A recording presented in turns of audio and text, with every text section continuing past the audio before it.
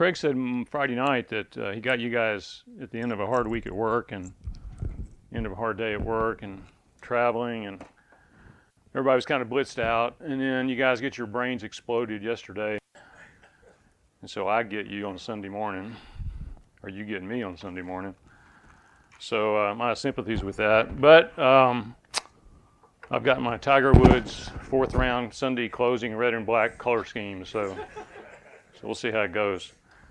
And it's not Josh, it's Jonathan Koehler, and I know it looks like Koehler, but it's got an E in there. It's Koeh. I don't have any interest in small engines or toilets, except for a couple of times a day.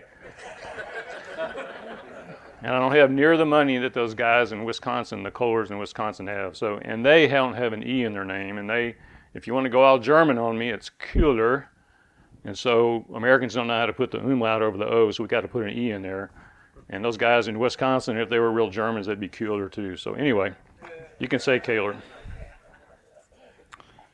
If I could tell jokes, I'd tell you about the guy that was in a swimming pool with a man-eating shark. And when he got out, he looked around for the guy that pushed him in. And I'm kind of still looking around for the guy that pushed me in here, Chris Martin. And so anyway, you've got me.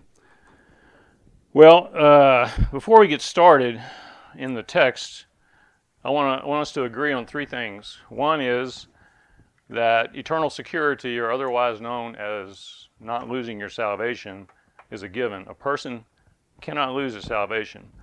The text we look at this morning, a couple of them will kind of raise that question, or have raised that question with people. But we're not going to even consider that. That's not what they're teaching, and I don't even go there. But in that context, I want to distinguish between professing Christians and possessing Christians. Professors are those who claim or profess Jesus as their Savior, but they may or may not be a possessor. Possessors are those who are otherwise known as the elect, who possess salvation. Now, all possessors are professors, but not all professors are possessors. And you may be more familiar with the terms visible church, and those are the professors, and the invisible church, and they are the possessors. So in other words, what I'm trying to get across is that not everyone who's saved, who says he's saved, is a Christian, is going to heaven. The second agreement I want us to come to is that it's kind of related to the first, and we've already talked about this weekend. In fact, pretty much everything I'm going to say, you've already heard this weekend, so just relax. So no one can know with certainty that he is one of the elect or the possessor. Only God knows who the possessors are, and that's basically all. He's the only one that knows this side of the grave. You can and you should have assurance of salvation, but assurance is not certainty. It's not the same thing. And God wants you to have assurance, but he will not give you that assurance, that certainty, because that would rob you of faith. And that's how we please God, according to Hebrews 11:6. The third thing is that as you listen to what I say this morning, I would pray that you would pray that the Holy Spirit would show you what he wants you to apply for yourself. And that you don't sit there and think, well, I wish Sam was here listening to this. The message is for you, and only secondarily for someone else. So if you'll agree with me on those 3 things, we can kind of get through this somewhat efficiently. It's interesting, I think Craig talked Friday, maybe Joe did, about how God orchestrates these retreats, the messages and so forth, and there's no pre-retreat collaboration, but God orchestrates these retreats. I've seen it over and over and over again. And so that's why I say you already heard what I'm going to say pretty much. But I am taking a page from Joe Bradford's talk on apathy, because I also heard that, the PowerPoints have not gotten any better over the years, and I don't have a PowerPoint, and I was so apathetic I don't even have an outline for you. So, but there's a method to that, because I'd like for you to just sit back, relax. If you're obsessive compulsive and left brain like me, you want to take every note down. Just sit back, and if God gives you a point to remember, write it down. And I'll repeat things through the talk too, so you'll have more than one chance to get it down.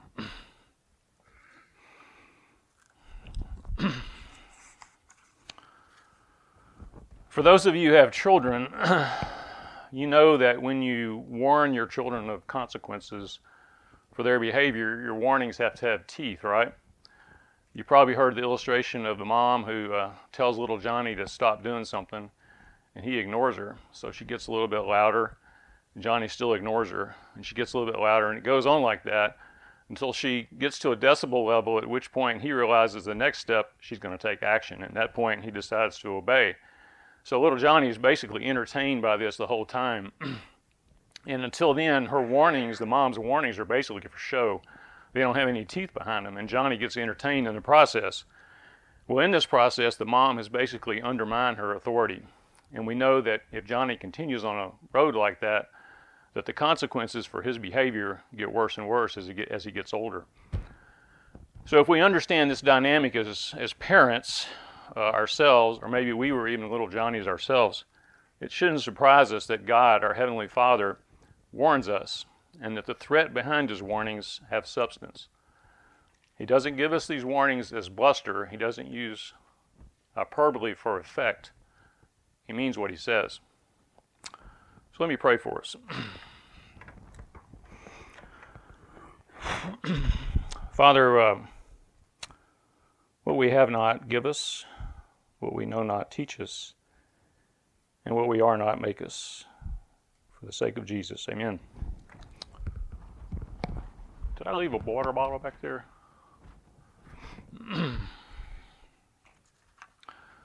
So the Epistle to the Hebrews is a very challenging book. It's probably, in my estimation, thank you, one of the top 2 densest books in the Bible, behind or right up there with Romans.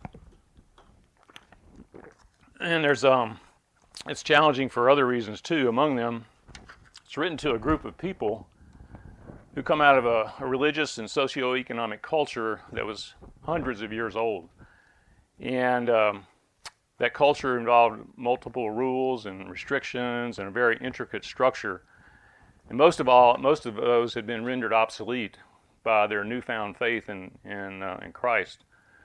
But the letter is also difficult because there's so much Old Testament imagery and symbolism that's not only hard to understand, but may seem to have little relevance to us today as men, Gentiles in the 21st century. But I would say as a side note that when I went through Hebrews for the first time, it really opened up the Old Testament for me. It was amazing what that does. But the letter warns Jewish professors, remember what a professor is, who either had shrunk back or were in the process of shrinking back for safety behind the Old Covenant, behind the Mosaic Law, because Christians were being persecuted by the Roman government. And so they saw an opportunity to take refuge behind the Old Covenant, their Judaism, to escape persecution as Christians. And so that's pretty much what the letter, or the epistle, is about, is addressing that issue. So the question is, how sharp are the teeth of the warnings in Hebrews, and how serious is the threat? Well, the stakes involved go like this. The stakes involved for what's going on here. You can have prayed to receive Christ. You can be baptized in his name. You can be devoted to his cause. You can suffer abuse on his behalf. And you can still find yourself in hell. So the stakes are your eternal destiny. Now we're going to be looking at 5 dangers or warnings in the book. People number those in different ways and so forth, but we're going to be covering 5. And I'll repeat these through, so if you don't get all 5 down right now, don't worry about it. We're going to call the first one the danger of drifting to neglect of salvation, which leads to neglect of salvation. The danger of disbelief, which leads to the hardening of the heart. The danger of departing from the gospel. The danger of despising the Son of God, the blood of the covenant, and the Spirit of grace. And the danger of denying him who speaks from heaven. So again, I'll be repeating those, so don't get anxious if you don't get all those down. The goal of the letter is to encourage, warn, admonish the readers, the recipients, to hold fast, to endure, to have patience. That's a recurring theme through the letter. And he gives some solutions. The author gives some solutions to avoiding the dangers. He tells the readers to pay attention to what they've heard, to avoid isolation, to encourage one another day after day, to believe, and that belief should be expressed in obedience, and to see to it. Now, the see to it has 4 parts, and we'll get to that in a minute. So our first warning comes from Hebrews 2, 1 through 3. If Jonathan, you want to read those 3 verses for us? Absolutely. Hebrews 2, 1 through 3. For this reason we must pay much closer attention to what we have heard, so that we do not drift away from it. For if the word spoken through angels proved unalterable, then every violation and act of disobedience received a just punishment. How will we escape if we neglect so great a salvation? After it was at first spoken through the Lord, it was confirmed to us by those who heard. Now again, as an example of the divinely inspired correlation, it's interesting that Josh's devotion was on distraction, because we have the word drift here, kind of gives the impression of distraction. So the author says to pay attention to what they have heard so that they don't drift. Now, one of the brothers calls me a kraut because of my German heritage. And if I were going German on you, I would say Achtung, because Achtung in German means attention. And that's basically what he's saying here, is to pay attention to what you've heard before. Well, what is it they have heard? Well, that's in chapter 1, where the author talks about the prophets, the angels, the Word, Moses and the law, and how all those are inferior to Jesus, that God has now spoken finally in his final word, which is Jesus. Jesus is superior to all those things. So the warning, he says, is not to drift, because if you drift, you're going to neglect. What does he mean by drifting? Well, the word drift means to pass by like a ship on a river, or to slip gradually, almost unnoticed. You might want to imagine yourself in a little John boat on the Niagara River with your fishing line trailed out, and you're not paying attention, just drifting with the current, watching the scenery, and you neglect to see the warning signs that says danger ahead. And by the time you hear the roar of the falls, because of your neglect, it's too late to escape the consequences. So drifting for the professor can start with a very slow, barely perceptible movement, such as a slight denial of your conscience. Maybe the Holy Spirit convicts you of something, but your conscience, you want to override your conscience, and it doesn't seem to be that big a deal to you. Or maybe you redefine sin. You might override the conviction of your conscience because the circumstances you think justify it. Or you might rationalize some sin because you think God wants you to be happy, or everyone else does it, or God will forgive me if I do this. And I was really struck by Nathaniel's comment last night, that how dangerous it is to entertain that thought that, okay, I'm going to do this, but God's going to forgive me. That's the first little step toward drifting. It could very well be that what you're going to do, or you're thinking about doing, is invisible to others. Or if it is in public view, it's considered insignificant, and maybe even by those in the church. The next key word is neglect. He says that we must pay attention so that we don't drift and thereby neglect salvation. Now, the author here uses a technique where he compares by going from the lesser to the greater, when he says that under the old covenant, the Mosaic law, transgression and disobedience were dealt with justly. But he says under the new covenant, we can be even more sure of consequences for neglecting salvation. And he does this several times in the letter, uses this technique. And Jesus does the same thing in the Gospels too, if you'll notice that. Well, the question is, how does one neglect salvation? To me, neglect is kind of a mild word. It's kind of like there's something there, but it doesn't really get your attention. You kind of ignore it, kind of like those extra 10 pounds in the Christmas holidays that you gained. But a few weeks ago, we had some pretty cold temperatures down in my neck of the woods in Louisiana. We had temperatures in the mid-teens for several days. It didn't get above freezing. And some people neglected to protect their pipes, and they had a rude awakening when their pipes burst. So they suffered the consequences of their neglect. Neglecting salvation is essentially refusing to heed God's message. In the case of the Hebrews, the professors in the book, It's essentially leaving the new covenant for the gospel for the old covenant or the law. For us in the 21st century, it's basically the same, but it may look a little different.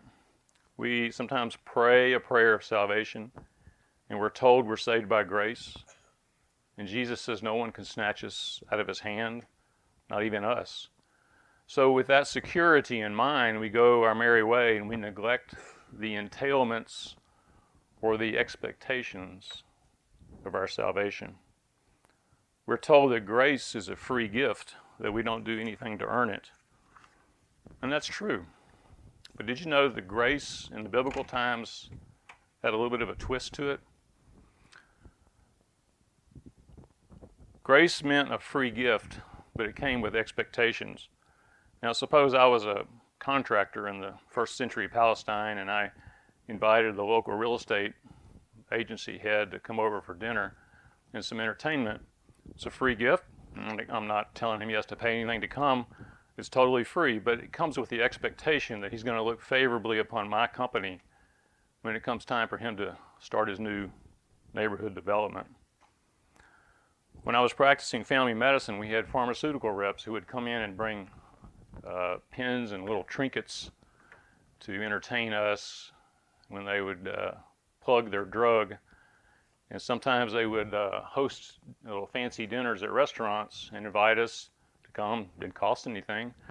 They would talk about their product, but the expectation that went along with the free gift was that we would remember their product when it came time to prescribe medicine. So God does save us freely, but there are strings attached. An old navigator by the name of Skip Gray used to say that God did not save you so that you could be a smarter sinner. He saved you to be a holy saint. And if you remember, I think it was Craig Friday that quoted Jesus when he said, "Be perfect as your Father in heaven is perfect." So grace comes with expectations. The author of Hebrews says that if there's justice for disobedience under the old covenant, the Mosaic law, then the author removes any wiggle room for those who neglect the new covenant. Some aspects or some signs of neglect and ways or strategies to combat neglect. Number one is the fruit of the Spirit. Galatians 5 mentions the fruit of the Spirit: love, joy, peace, patience, kindness, goodness, gentleness, faithfulness, and self-control.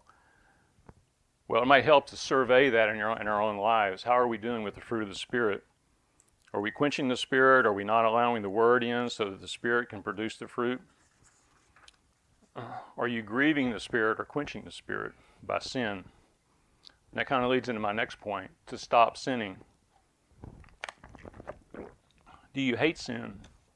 Do you see sin as God sees it? Well, sin is fun. I mean, why would we do sin if it wasn't fun? Do you go off on an extended sin binge, or do you come to your senses quickly after you sin and repent and ask for forgiveness? A friend of mine counsels young people on what kind of spouse they should look for. And he says, find somebody who hates sin the way God hates it and is self-correcting. Meaning that if they fail or fall, as we all do they immediately go to a course correction and get back on track, or do they go off the rails? Thirdly, take up your cross daily. And I believe Winston quoted Luke 9:23 and 24. For if any man would come after me, let him take up his cross daily, deny himself, and come after me. For whoever wants to keep his life will lose it. Whoever loses his life for my sake, he it is who finds it. I suspect, many of us in here have heard of Walt Hendrickson, and we've talked about him a little bit. He's a contributor to many of those books back there, but someone asked him once how he did all those things that he fit into his life, his intense study of the Word, prayer, ministry to many people, investing in his family. His response simply was, I elect against myself. I can't put it any simpler than that. I elect against myself. I rolled out of bed this morning about 3:30, which I regret is my current habit, and got my running clothes on, looked at my phone, 27 degrees. 27 degrees centigrade? No, it's Fahrenheit. So I said, do I want to get back in bed, or do I want to stay inside where it's warm, or do I want to hit the pavement? Well, I elected against myself, against my own desires, and went out and hit the pavement. Somewhat related to the last one, the gospel is not a one-time event. Yes, there is a time, appointed time when we pray to receive Christ, or we turn our allegiance to Jesus. But I would suggest that we preach the gospel to ourselves regularly, if not on a daily basis. I don't mean by that we get saved over and over. You get saved one time. But it is a reminder to ourselves, if we preach the gospel to ourselves regularly, it reminds us of the sacrifice of Jesus, that it was our sin that put him on the cross, our identification with him in his death and resurrection, and the forgiveness that he extends to us. So the summation of the first warning is the danger of drifting toward neglect. So for warning number 2, we go to Hebrews chapter 3, verse 7 through chapter 4, verse 13, and that's a lot of verses. And we're not going to read all those for the sake of time, but I'm going to have Jonathan read the pertinent verses there. Hebrews 3, verses 7 through 8. Therefore, just as the Holy Spirit says, today, if thou hear his voice, do not harden your hearts as when they provoked me. And do you want me to read the 12 through 15 as well? Yep. Hebrews 3, 12 through 15. Take care, brothers and sisters, that there will not be any one of you an evil, unbelieving heart that falls away from the living God. But encourage one another every day, as long as it is called today, so that none of you will be hardened by the deceitfulness of sin. For we have become partakers of Christ if we keep the beginning of our commitment firm until the end, while it is said, today if you hear his voice, do not harden your hearts as when they provoked me. And then 18 through 4 or 6. Yes, sir. And to whom did he swear that they would not enter his rest, but to those who were disobedient?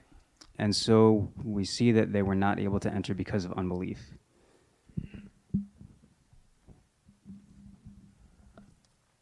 And read 4, 1 through 6. Oh, that's right. Okay, sorry about that.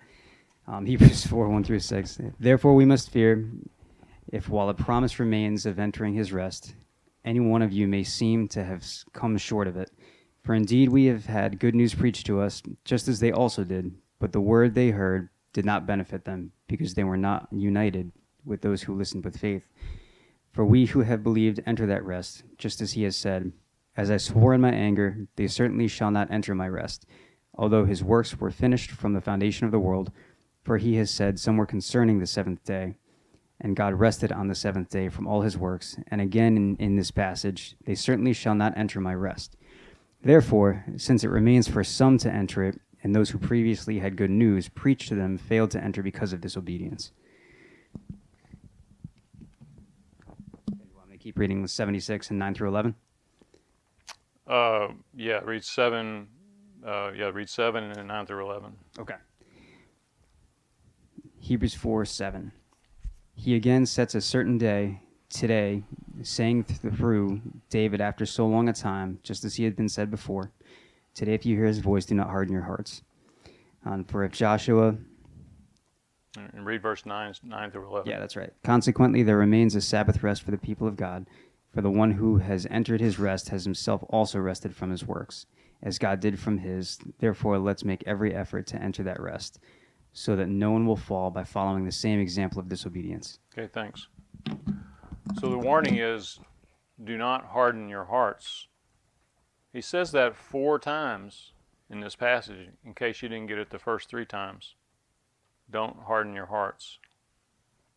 Now the backdrop for this warning is the subject of rest. There are 3 different rests mentioned here. The first is the creation rest, which is mentioned in Genesis, where God rested on the 7th day. Now he rested from the work of creation, but note that he didn't cease activity. He merely stopped creating. He didn't rest because he was tired. He merely ceased his work, and that was rest. The second one is the Canaan rest. And I think Nathaniel mentioned this last night. But this was the episode at Kadesh Barnea. This was the rest that was promised to the nation of Israel upon their exit from Egypt. They came to Kadesh Barnea. They sent spies into the land of Canaan to check things out, a reconnaissance mission. They came back with a pessimistic report. There's giants in the land. We can't beat these guys. They're too strong for us. So the people did not believe God's promise that he would conquer their enemies before them. So they had hardened hearts and they had unbelief. That resulted in the deaths of everyone in the nation over the age of 20, except for Caleb and Joshua, over the next 40 years as they wandered in the desert. The third rest is the Sabbath rest, also known as the believer's rest. And that's the subject of some debate by different people on what's the Sabbath rest means.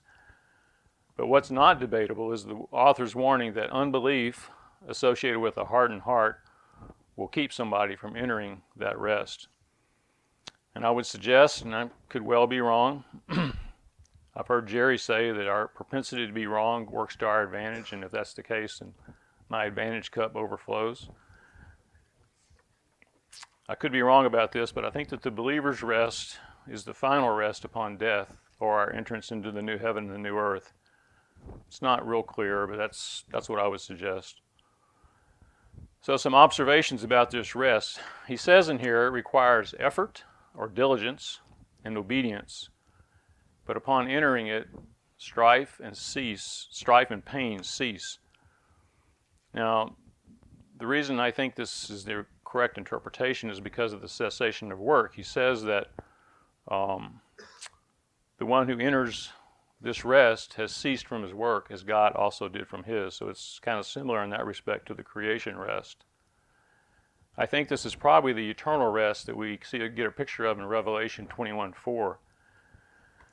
And he shall wipe away every tear from their eyes. There shall be no more mourning or death or crying or pain. The first things have passed away. Now, it probably doesn't mean as it did with the creation, as it did not mean with the creation rest. It does not mean a cessation of activity, but instead the absence of opposition. Can you imagine going for one day without opposition in your life? Hard to get my head around that. So a key characteristic of entering this rest, and this may get a little confusing, is perseverance, because as you read the New Testament, you get the picture of there's this, the only way I know to say it is an already but not yet perspective. In other words, we already have some things, but there's things that we haven't got yet, and they're sometimes called the same thing. And so we have to enter the rest, but we only know that we have the rest when we persevere. We enter the rest in a sense when we are saved, but we don't realize the rest totally until we enter it on the other side of life. It's not a one and done event, but perhaps for most of us, it's a long obedience in the same direction. Now, there's a man by the name of Eugene Peterson that wrote a book back in the mid-70s called A Long Obedience in the Same Direction. It's a book about discipleship. Well, I was interested to find that that term actually comes from Friedrich Nietzsche. And we also get the quote, "God is dead and we killed him." Nietzsche gave us that quote, and I think he was an inspiration to Adolf Hitler. I'm not positive, so I'm not sure what Nietzsche meant by his quote, but this is what he said. "The essential thing in heaven and earth is that there should be long obedience in the same direction. There thereby results, and has always resulted in the long run, something which has made life worth living." And I would suggest that something which has made life worth living is in Revelation 21:4. The author says that the rest, the Sabbath rest, the believer's rest, is for the people of God, in other words, the possessing Christians. And it's present and available for possessing Christians. I would also note that it seems that the opportunity to enter this rest is temporary. In other words, the door to that rest is not always open, and was not always open for always. There could very well come a moment in a person's life when the opportunity has passed, and you won't know when that opportunity has passed. He says in verse 4 of chapter 4, let us fear lest while a promise remains of entering his rest, any one of you should seem to have come short of it. So it seems like at a time, the promise of entering that rest is no longer there.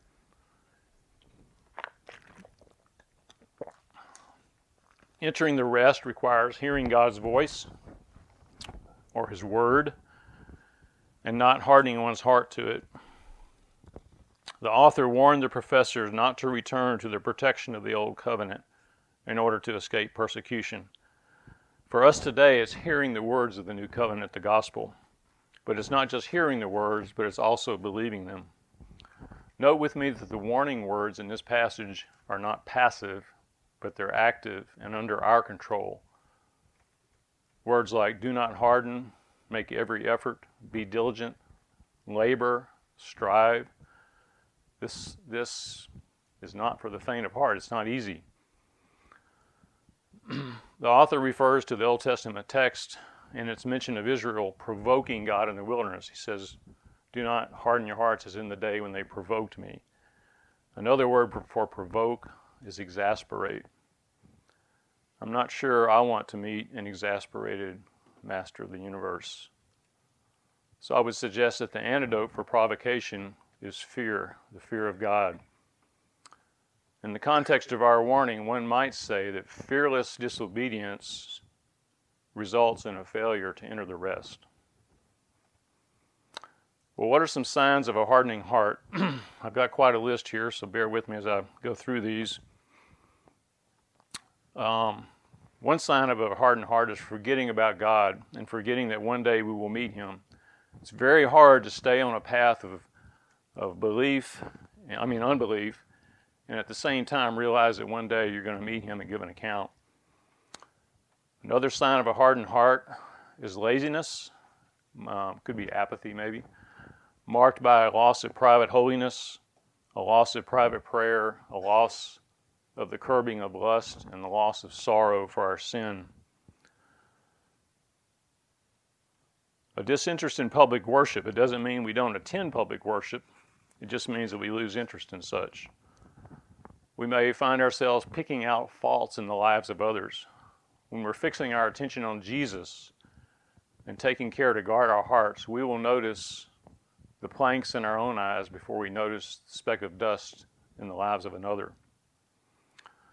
Association with the godless. Not only will we avoid lively Christians, we will increasingly associate with the godless, not necessarily sitting down face to face with them, but taking their counsel, maybe seeking out trashy magazines or improper movies, immersing ourselves in social media. We've talked some this weekend about addiction to media, the news.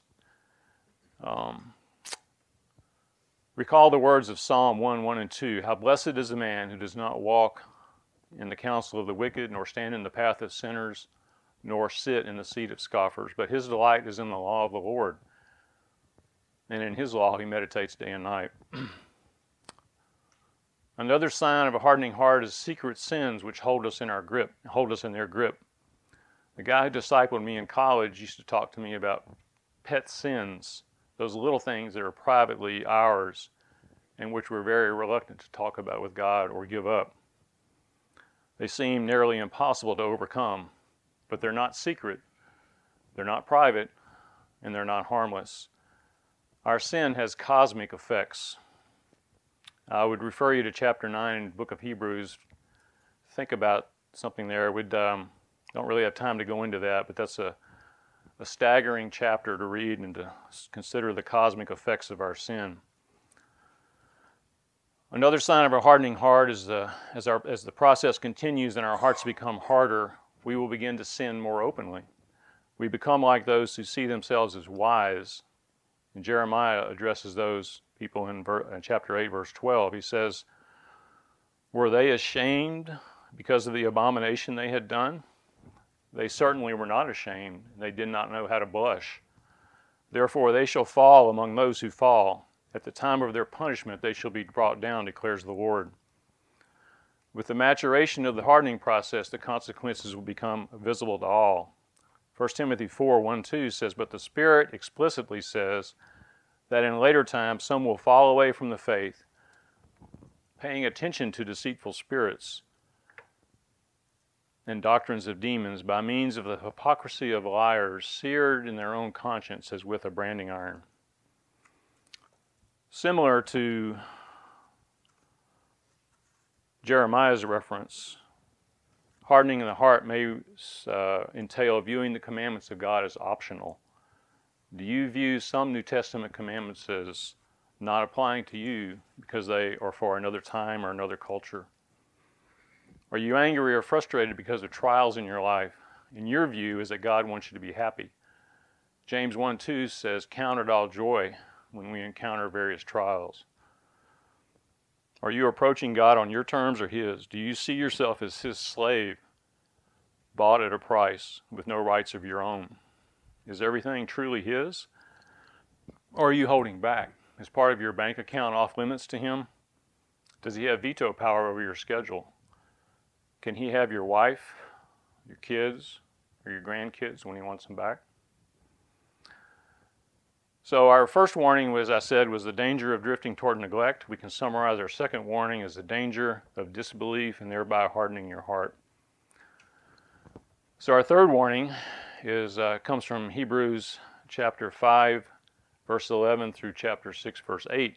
And we're not going to read that whole passage either. We'll read some pertinent verses. So Jonathan, if you'd read 4 through 8 of chapter 6. Hebrews 6, 4 through 8. For it is impossible in the case of those who have once been enlightened and have tasted of the heavenly gift and have been made partakers of the Holy Spirit and have tasted the good word of God and the powers of the age to come, and then have fallen away, to restore them again to repentance, since they again crucified to themselves the Son of God and put him to open shame, for ground that drinks the rain which often falls on it, and produces vegetation useful for those who sake it, as it is also tilled, receives a blessing from God. But if it yields thorns and thistles, it is worthless and close to being cursed, and it ends up being burned. Okay, thanks. I apologize, I forgot. If there are any questions on the first two warnings, I blew right by that. I meant to stop and see if there's any questions or anything that wasn't clear. Probably a lot of it's not clear, but... Okay, so this is warning number 3. The charge that's leveled here is dullness and immaturity, dullness of hearing and immaturity. That's in the last part of chapter 5. So these are professing Christians. They're very familiar with the Old Covenant, but they have also come to understand the gospel and profess faith in Jesus and the New Covenant. But instead of going on from there, they've regressed. Now, the marks of those who fall away, as he talks about in chapter 6, he uses the words tasted, partaken, enlightened. Those all refer to professors, but they don't guarantee possession. They're emblematic of a participation, not possession. Now, the author's audience may look like Christians and sound like Christians, but at some point, he says, they have fallen away. They have abandoned the New Covenant. And because they have done so, there is no repentance, because they have shunned the provision that God has given for repentance, and they've returned back to the old and obsolete system of the law. Now, fallen away here is not the same word that's used for apostasy elsewhere, but that is what's talked about here. That's the meaning of what's going on here. It means abandonment or rejection. So falling away is the opposite of holding fast or enduring. Remember we read in chapter 3, he talked about holding fast. And that's the opposite of falling away. We don't like the idea of perseverance because we want what we want and we want it now. Well, how do you know that you've persevered? Well, you only know that you will persevere when you have persevered. Falling away for us in the 21st century is, in essence, the same thing as it was in the Hebrews' time. It just looks different. Since the retreat to the old covenant is not really an issue for us, we still can and do abandon the gospel, salvation. Well, what does it mean to crucify to oneself the Son of God again and put him to open shame? This is very difficult for me wording. The professors have abandoned Christ, the new covenant. They've turned their back on Christ and all that the new covenant entails. And instead, they're basically identifying and exhibiting and representing those who crucified Christ and exposed him to public shame. As long as they persist in such actions, there is no repentance.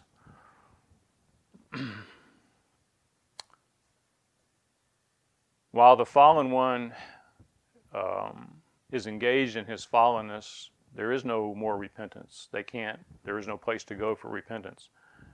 But that doesn't mean that's a permanent state. If he comes to his senses, convicted of his sin, and stops sinning and asks for forgiveness, is broken and repentant, he can be restored. There's only two places to go for forgiveness: the throne of grace, which we see mentioned in chapter 4, verse 16, and the cross. If you reject the cross, the throne of grace is not available to you. So you might reasonably ask, can one fall away and enjoy the time of his rebellion and then decide to come back later? Well, that's a good question. We'll consider that in a minute. So a couple of observations. The falling away is marked by either the absence of fruit or useless fruit, like thorns and thistles. You cannot participate in the externals of Christianity and abandon the faith and expect anything other than thorns and thistles, which he says are useless and good only for burning. And this thought occurred to me the other day, and I haven't really thought through it well, so feel free to shoot it down. But so thorns and thistles are mentioned here as bad fruit, useless fruit. And if you think back to the parable of the soils, one of the soils has thorns and thistles, and it chokes out the seed, which is the seed of the Word of God. To me, it's a scary thought to think that you could be a thorn and thistle and contribute toward choking out of the Word of God in another's life. I'd never made that connection before, and I'm not sure it's a valid connection, but it's something I've been thinking about. Now, one of the strategies that he mentions here is found in verse 9 and following. He says he's convinced of better things concerning them, things that concern salvation. And he talks about the work that they have done in ministering to the saints and continuing to minister. And so one of the strategies I think that he mentions here is continuing on in what they were doing. And, there were saints who were being put in jail, losing their property, etc. And apparently they had done some ministry with them in the past, and he's saying to continue to do that. It's not just the ministering to the saints, but if they were to do that, they were to identify then as Christians. So he's basically saying, leave the old covenant behind and go back to what you were doing before, because that identifies you with the covenant community. So again, we're going to review. The first warning was the danger of drifting toward neglect. The second one is the danger of disbelief and hardening your heart. The third one can be summarized as the danger of departing from the gospel. So if you're still with me, we're going to go to warning number 4. And I would say that warnings 3 and 4 are probably the most severe, and probably warning 4 maybe is the most severe of the 5. So Jonathan, if you'd read chapter 10, verses 26 through 31. Yes, sir. Hebrews 10, 26 through 31. For if we go on sinning willfully after receiving the knowledge of the truth, there no longer remains a sacrifice for sins, but a terrifying expectation of judgment and the fury of the fire which will consume the adversaries. Anyone who has ignored the law of Moses is put to death without mercy on the testimony of 2 or 3 witnesses. How much more severe punishment do you think he will deserve who has trampled underfoot the Son of God and has regarded as unclean the blood of the covenant by which he was sanctified, and has insulted the Spirit of grace? For we know him who said, "Vengeance is mine, I will repay." And again, the Lord will judge his people. It is a terrifying thing to fall into the hands of the living God. It scares me just to read this passage. Before we launch into that, again, were there any questions on the other 3 warnings that I didn't give you a chance to ask about? Anything that didn't make sense? Okay. Well, as he did with the first warning, he uses the argument of the lesser to the greater in comparing the old covenant with the new covenant. He says in Deuteronomy that turning away from God and turning to other gods was punishable by death. And he says he's talking about willful sin here, and the willful sin that he mentions is not the sin that we all do every day, I don't know about you, but much of that's willful on my part. So he's not talking about that here. He's talking about the willful sin of leaving the gospel behind and going back to the old covenant, the old ways, the obsolete system of abandoning Christ. So the ones who do that incur a more severe punishment than the ones he's talking about in Deuteronomy. So as for the readers of the book of the letter of the Hebrews, it is for us, though we don't return to the old covenant, if we, having received the knowledge of the truth, which is the gospel, if we then reject that knowledge, the gospel, then we are without remedy. He uses the words or the term expression trampling underfoot the Son of God and regarded as unclean the blood of the covenant. I would suggest that this is the antithesis of what Paul says in Philippians chapter 3.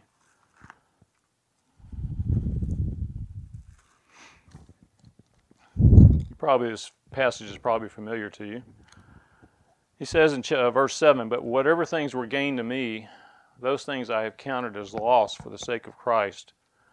More than that, I count all things to be loss in view of the surpassing value of knowing Christ Jesus my Lord, for whom I have suffered the loss of all things, and count them but rubbish, in order that I may gain Christ."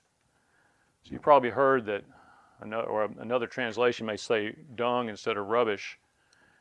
And the Greek word there is actually skubala, which means dung. So that's Paul's perspective. And I think the author here is basically taking the opposite perspective when he says that these people have trampled underfoot the Son of God and regarded as unclean the blood of the covenant. They're counting Christ to be rubbish for the sake of escaping persecution.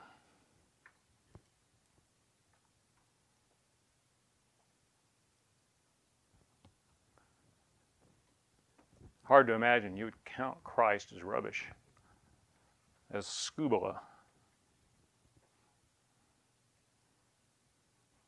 Are you counting Christ to be rubbish for the sake of something else? Aren't we really talking about idolatry, which is putting something else in the place of God? He uses the term insulting the Spirit of grace. It sounds a lot to me like the unpardonable sin that Jesus talks about in Matthew 12, where the blasphemy of the Holy Spirit is declared to be the unpardonable sin. Blasphemy is showing disrespect to anything that is holy. So to go on sinning willfully after receiving the knowledge of the truth is to reject the Holy Spirit. Receiving the knowledge of the truth indicates an understanding of the gospel and what it means. So to have this understanding and then reject it is to insult the Spirit who reveals it. I would refer anyone who says that the God of the New Testament is a gentle, loving, nonviolent God to verses 29 through 31. I know we're not in New England, but we're kind of close, I guess. And hopefully some of you, not most of you, have heard of a man by the name of Jonathan Edwards, the theologian from the mid-18th century. If you've never heard his sermon or read it, Sinners in the Hands of an Angry God, I highly recommend you get a copy. You can get it free on the internet, a PDF file. But I commend it to you. The God that's described in that sermon is anything but the combination of Santa Claus and Mr. Rogers that many people consider the God of the New Testament to be. So some strategies that he gives to avoid this warning. Verses 24 and 25, before he gets into the warning, he talks about encouraging one another to not forsake the assembling of ourselves together, and I think that's been mentioned this weekend too. Whatever expression of the body is appropriate for the purpose of stimulating and encouraging one another, that's what we should be doing. He goes on after the warning in verses 32 and following, talking about the love of the brethren, again talking about visiting the people who are persecuted in prison, who have lost their property and lost their possessions. If we depart from the brethren, that may be a sign that we are professor only and not a possessor. And again, he talks about in verse 36, endurance or perseverance. It's a vital ingredient of our being a possessor. If we shrink back, God has no pleasure in us, he says in verse 36. So again, the four warnings so far: don't drift, or the danger of drifting and leading to neglect, the danger of disbelieving and hardening your heart, the danger of departing and falling away. I would summarize the fourth one as the danger of despising the Son of God, his blood, and the Spirit. Any questions so far? Yes, sir.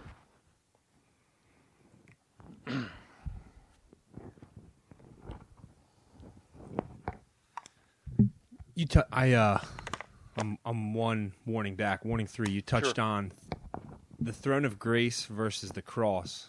Do you mind elaborating on that? I could be wrong about this, but my understanding is that Jesus is at the right hand of God, and God is on the throne, and the Holy Spirit intercedes for us. Jesus intercedes for us. He's our high priest. He is our high priest. It's not that he was our high priest. He is our high priest. That's where we go, to the throne of grace. And the cross is in the past. Does that make sense, or would you disagree with that? Or okay. Anything else?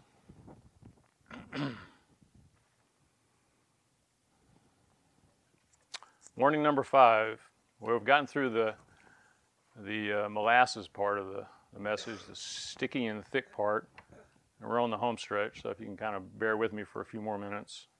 So Jonathan, if you'd read verses 15 through 29 of chapter 12, or not the whole thing, but the pertinent verses. Okay, it says 15 through 16 and then verse 25.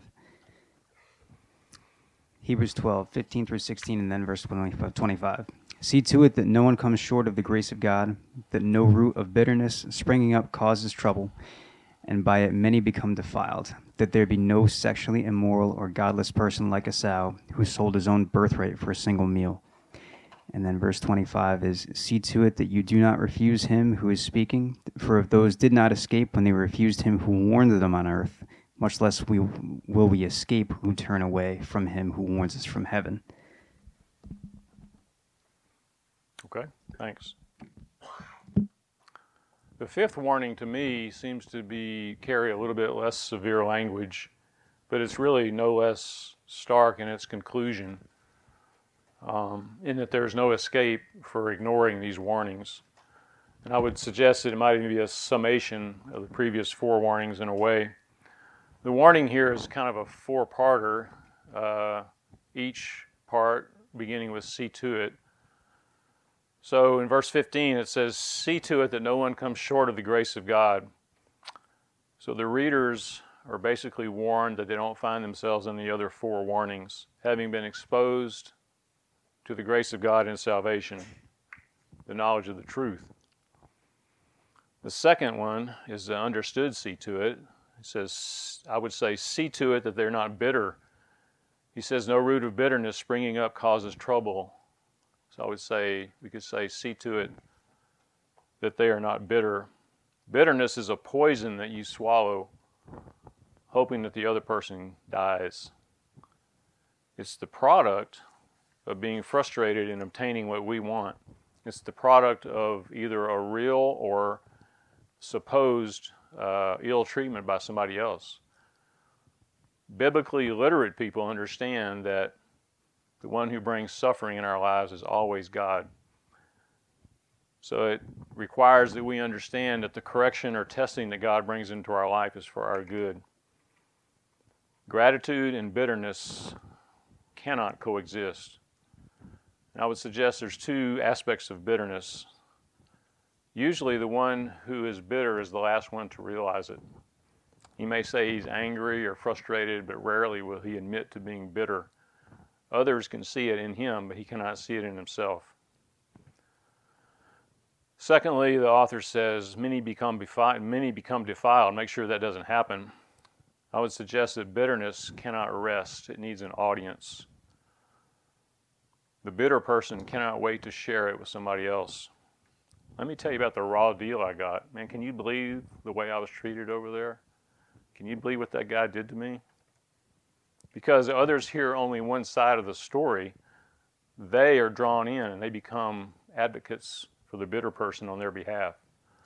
So many become defiled by the bitterness of another person.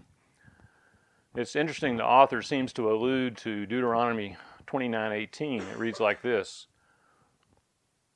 "Make sure there's no man or woman, clan or tribe among you today whose heart turns away from the Lord our God to go and worship the gods of those nations. Make sure there is no root among you that produces such bitter poison." Interesting that that's mentioned in Deuteronomy. The context of this Old Testament text is significant since it deals with idolatry and apostasy from the covenant community. Maybe those among the readers of the letter were jettisoning their confession of Christ, and they were causing friction within the community, and the relationships were breaking down. And that was the defilement maybe that the author was speaking about. The third, see to it there's no one like Esau. He considered his birthright as of no value. He gave away his position of authority, which was rightly his, and the double portion of his inheritance, which was rightly his as a firstborn son. So basically he could fill his belly with a bowl of stew. Yeah, Philippians talks about those whose God is their belly. As adopted sons, we are co-inheritors with Christ. The author is warning us not to emulate Esau, who considered of little to no value what was his by virtue of being the firstborn son. We are warned not to devalue our position as sons of God. Fourthly, see to it, this is verse 25, see to it that you do not refuse him who is speaking. For if those did not escape when they refused him who warned them on earth, much less shall we escape who turn away from him who warns from heaven. So it appears that there's a bit of a trap door through which there's no retreat.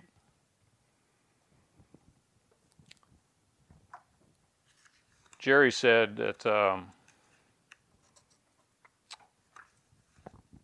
there's two exits from the planet, death and the trap rapture. So that's a trap door that we're all going to go through. But there are other trap doors.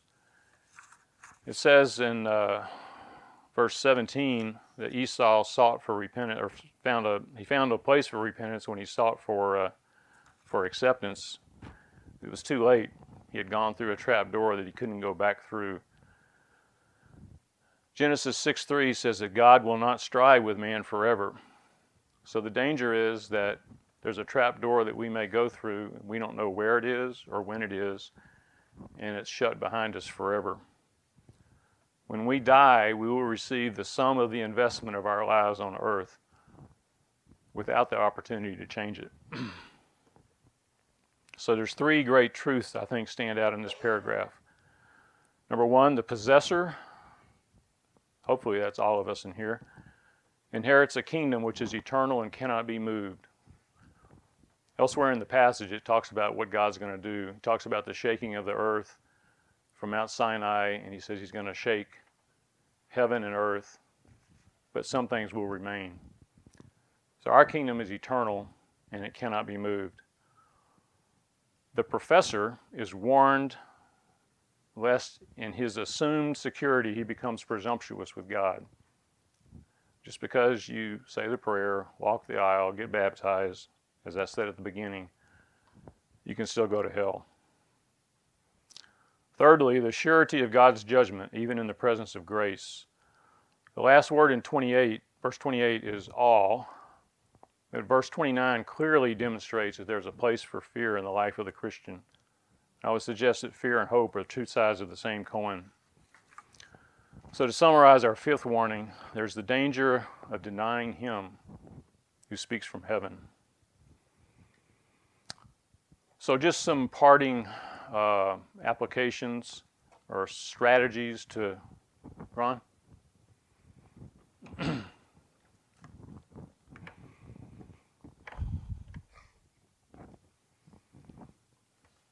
Before you wrap that up, I'm back on warning number 4. Sure.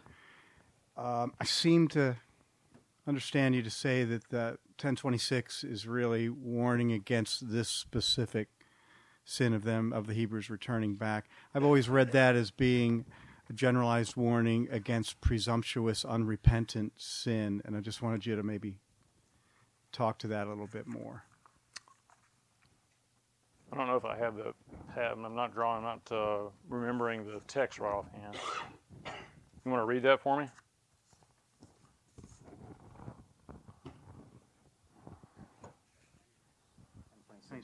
Yep.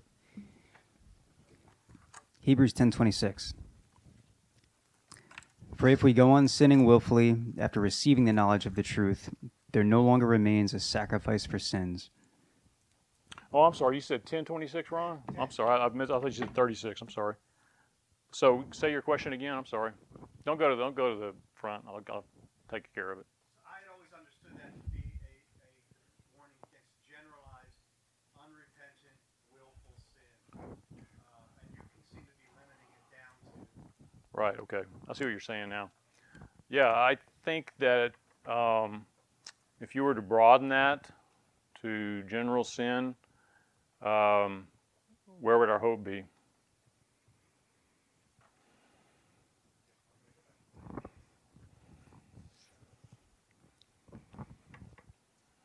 That's one response to what you're saying. I got another one. Go ahead, though. Right. So I agree with that, but the point there, the key words to me have always been unrepentant and presumptuous.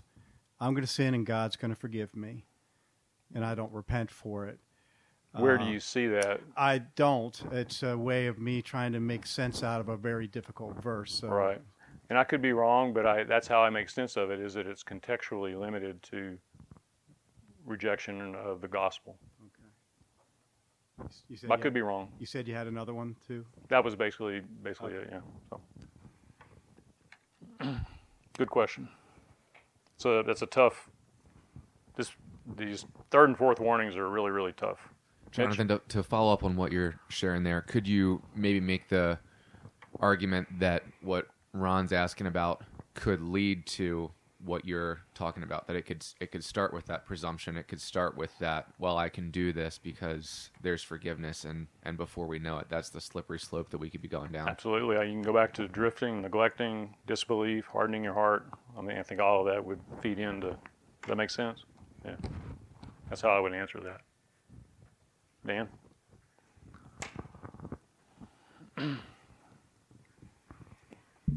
To answer for Ron, I don't know if I'm agreeing with you or not. I always took the word willful as that I know what I'm doing. So that I don't know if that helps or if it's still we get the same answer, but that's how I understood the word. You get the same answer from me because I have the same problem. Yeah. I mean, on the reading and the face of it, that's the conclusion I would come to. But reading in context and considering the alternative of I sin willfully every day, where's my hope? And the consequences of that he outlines later in the paragraph, and again in the context of what's going on here, that's the conclusion I came to. So, good question, and it's a good dilemma. I mean, it's a reasonable dilemma. So, okay.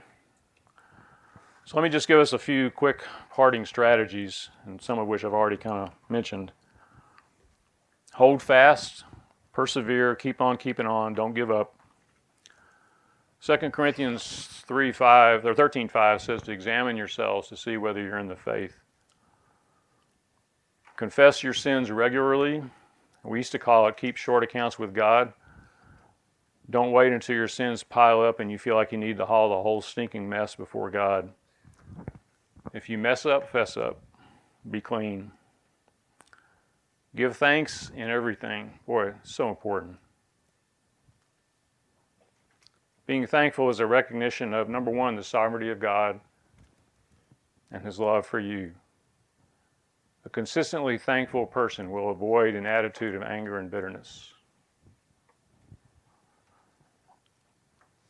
So I'm going to stop there, but what I'd like to do is, I don't know where everybody is in here spiritually. I don't know if you're a possessor or a professor, and nobody knows if they're a possessor, but I don't know where you are, if you're drifting or if you're hardening your heart. Maybe you're operating on all 12 cylinders and things are going peachy keen. But be aware that you could blow a gasket somewhere along the line. So I'd like to take a minute. I'd like for everybody to bow their heads, and I'm going to ask you to ask God if you need to do business with Him.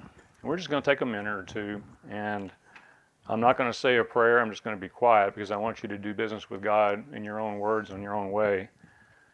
Whether you need to thank Him for where you are, or if you need to fess up, if you need to come to Christ, if you need to put your faith in Christ and be a new person. So just take a minute in silence, and I'll close this out in prayer.